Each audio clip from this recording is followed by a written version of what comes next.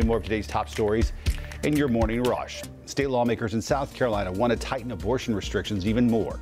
There's now a bill aiming to ban all abortions with very few exceptions. The development's bringing protesters on both sides of the issue to the State House in Columbia. The state's current law restricts abortions after a heartbeat is detected at 6 weeks.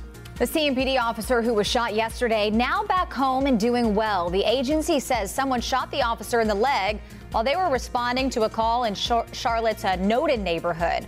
Officials say they are speaking with a person of interest related to the case, but have not made an arrest.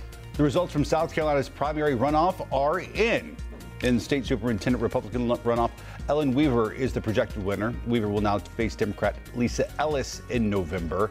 And Crystal Matthews won the Democratic primary for U.S. Senate. She'll try to unseat Republican Senator Tim Scott.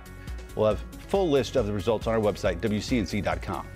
The North Carolina House passing a plan that would expand Medicaid. It comes as the state Senate moves forward with a bill of its own. Both plans would extend taxpayer-funded health insurance, for thousands of North Carolinians. But there are disagreements on a provision that would limit hospital expansions and competition. Leaders say they are going to try and reach an agreement.